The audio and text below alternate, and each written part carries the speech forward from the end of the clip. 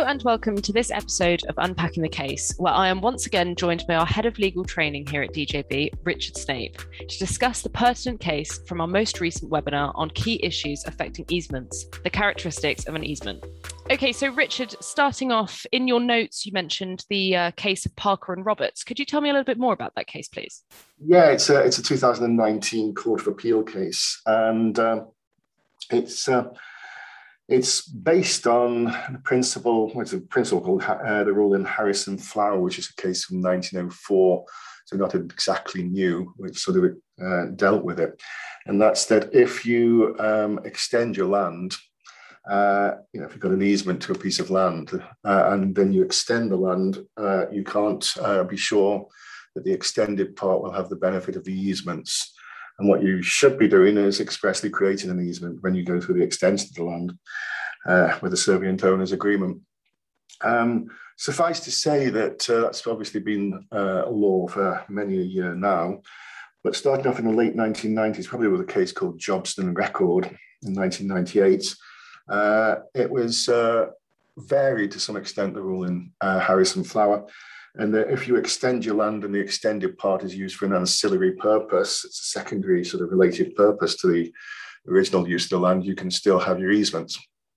So again, by way of a sort of intro, there was a case I remember in 2017, a Court of Appeal case called Gore and Naheed, where they owned a property which was accessed across, an easement of access across neighbouring land.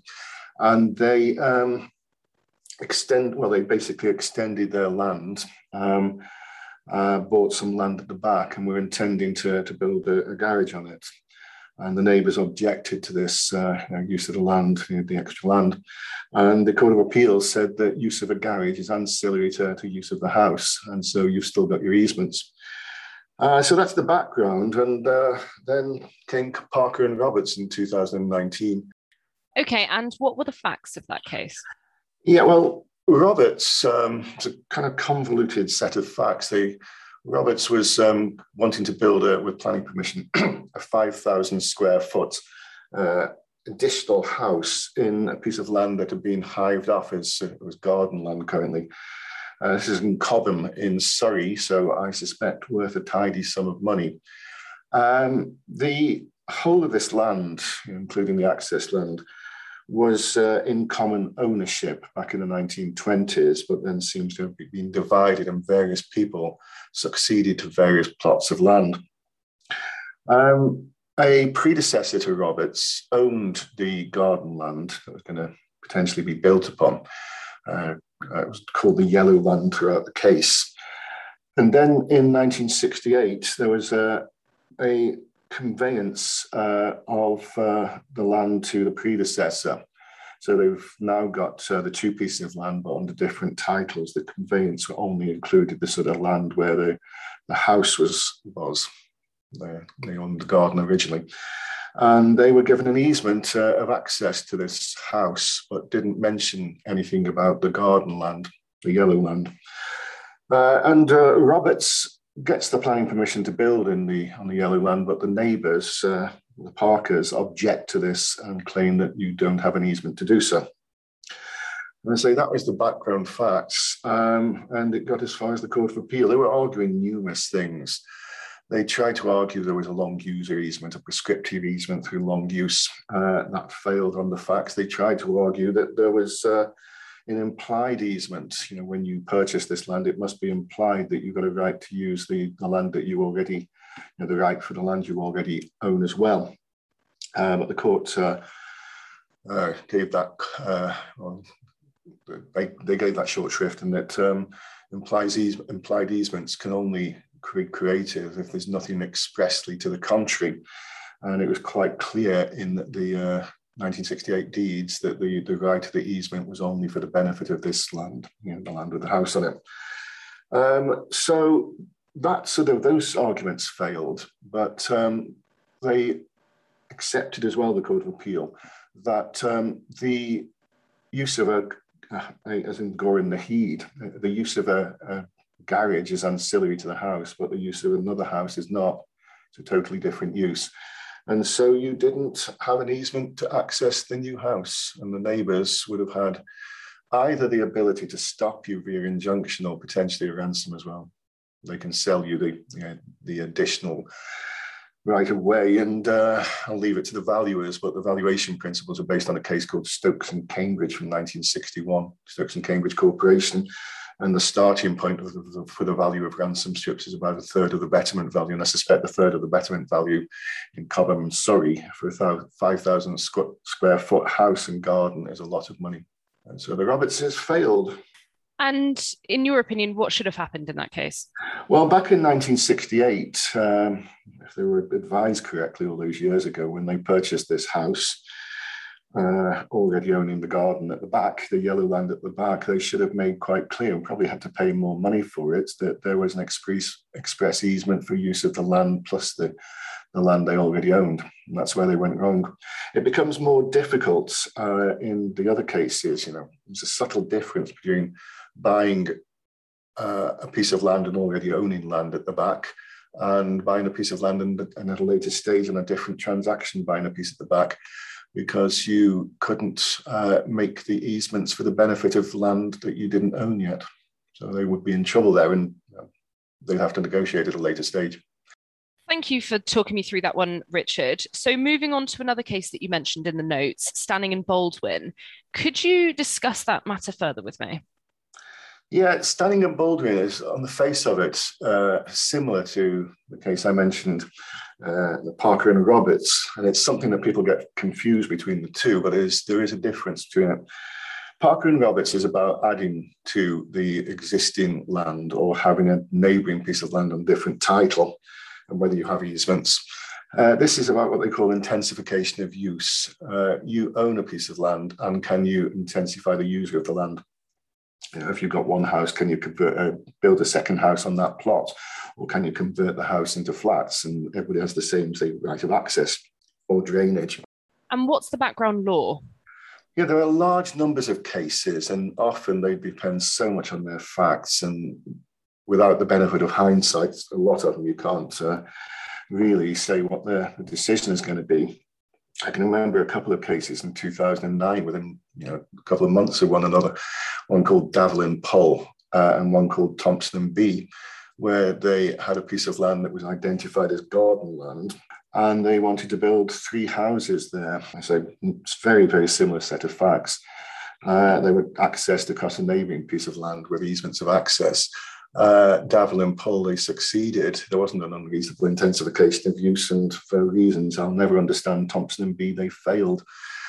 But the classic case of modern times, at least, is a case called McAdams Homes and Robinson from 2004, Court of Appeal case, which all took place in Baldwin, West Sussex, near Bognor Regis. And it was the land which was accessed across neighbouring land. In this particular case was a bakery that had shut down sometime in the mid-1980s.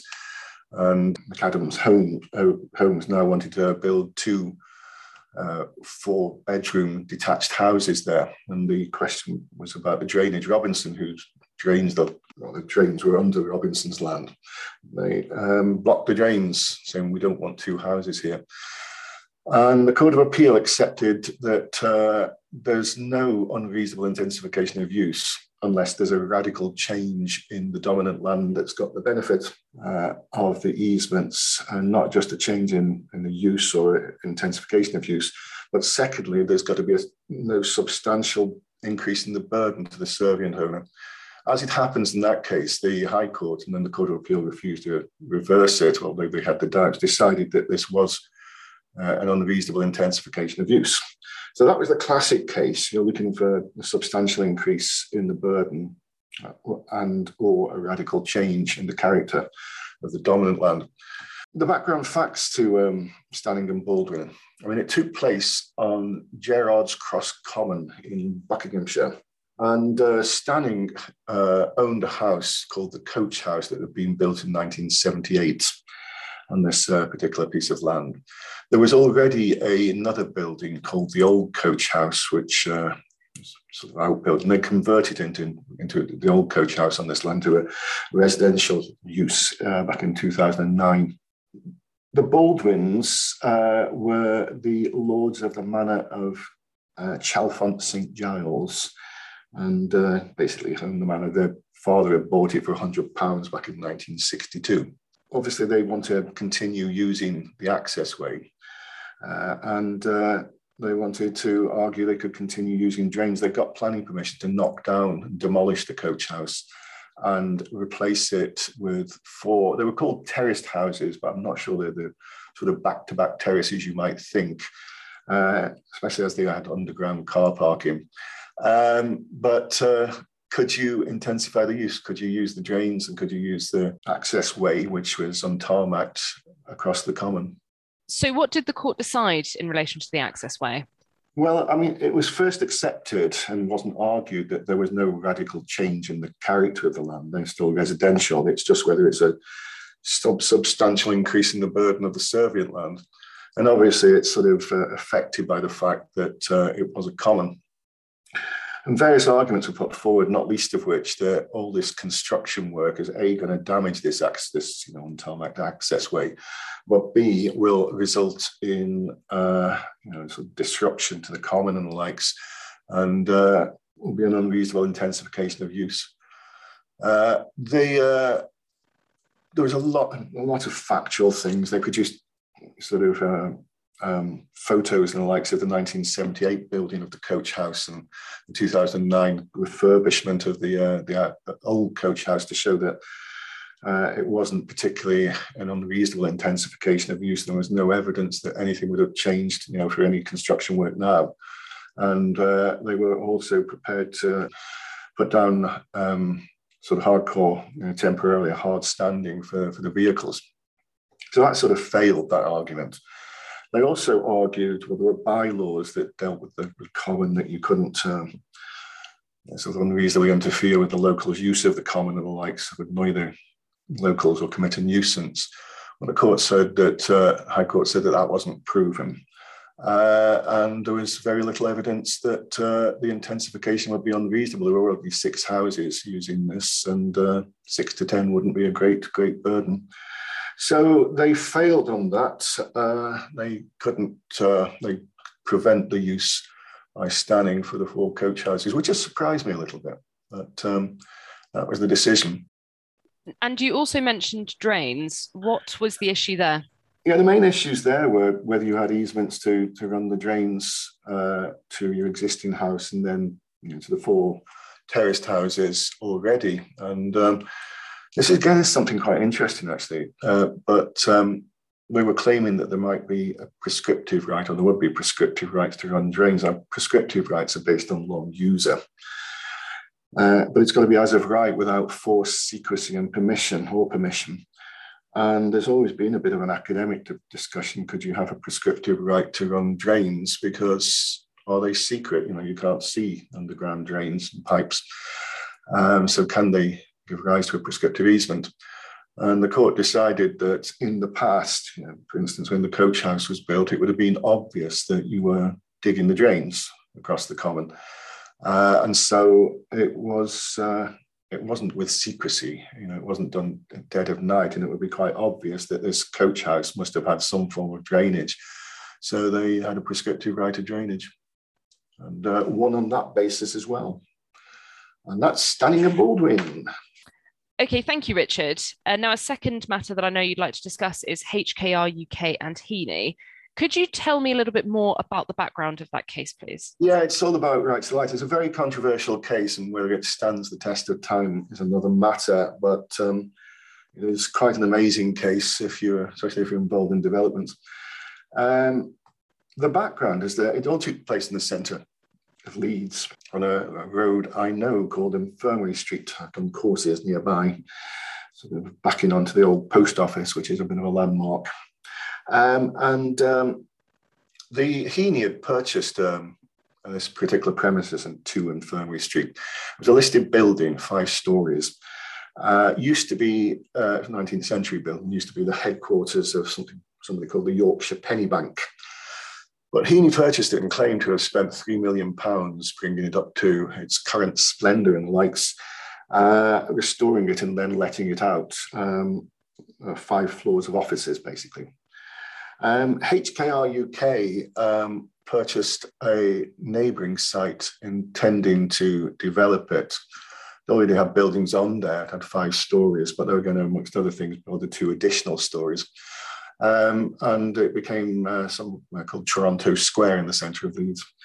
The purchase price, the cost, was £18,750,000 for this site. But they'd reduced the price by £350,000 because of rights to light issues, potentially these 2 additional floors blocking the light to the neighbours. Richard, can you tell me some of the background in relation to rights to light? Yeah, it's incredibly complicated. And a lot of this case involved surveyors specialising in rights to light and what amount of light you're entitled to. But basically, most rights to light arise through prescription. 20 years user, it's the one historically that the land registry has always accepted. You can claim prescriptive long user rights to light after 20 years, unless agreed with written agreement and unless enjoyed with a written agreement of the neighbouring owner. And obviously, this light has been received through the former Yorkshire Penny Bank premises for many, many years. And you can have rights to light through defined apertures, basically windows. You're not entitled to a right to light generally on your garden, for instance. But obviously, this has got defined apertures and windows. The test in terms of infringing upon light is what's left a reasonable use of the land. There'd been a case in 2007, another controversial case called Regan Properties and Paul, which was residential property, where they'd actually allowed an injunction, not just damages, but an injunction stopping you building because you would block the rights to light. And amongst other things, in this case, it was suggested that well, this was Regan and Paul was a house. These are offices, and offices don't need as much house as residential dwellings and the likes. And also, the amount of light that would be blocked by these 2 additional stories would be less than 1% of the whole surface area of the Heaney's property. So that was some of the background. What happened is that the HKRUK, well, the predecessors to Heaney, to HKRUK, so I'll do that again. The predecessors to HKRUK had already discussed with Heaney the possibility of obstructing light, but nothing happened. When HKRUK bought the site in September of 2008, they sort of negotiated with their solicitors in late 2008, early 2009 about obstructing the light, but the negotiations got nowhere. They actually offered £20,000 plus costs to Heaney, and Heaney just ignored the correspondence, didn't try to get an injunction initially. So they went ahead and built the 2 additional floors. One of them was already let out at the time of the case to a firm of accountants. And what was the court's decision on that? I do stress highly controversial.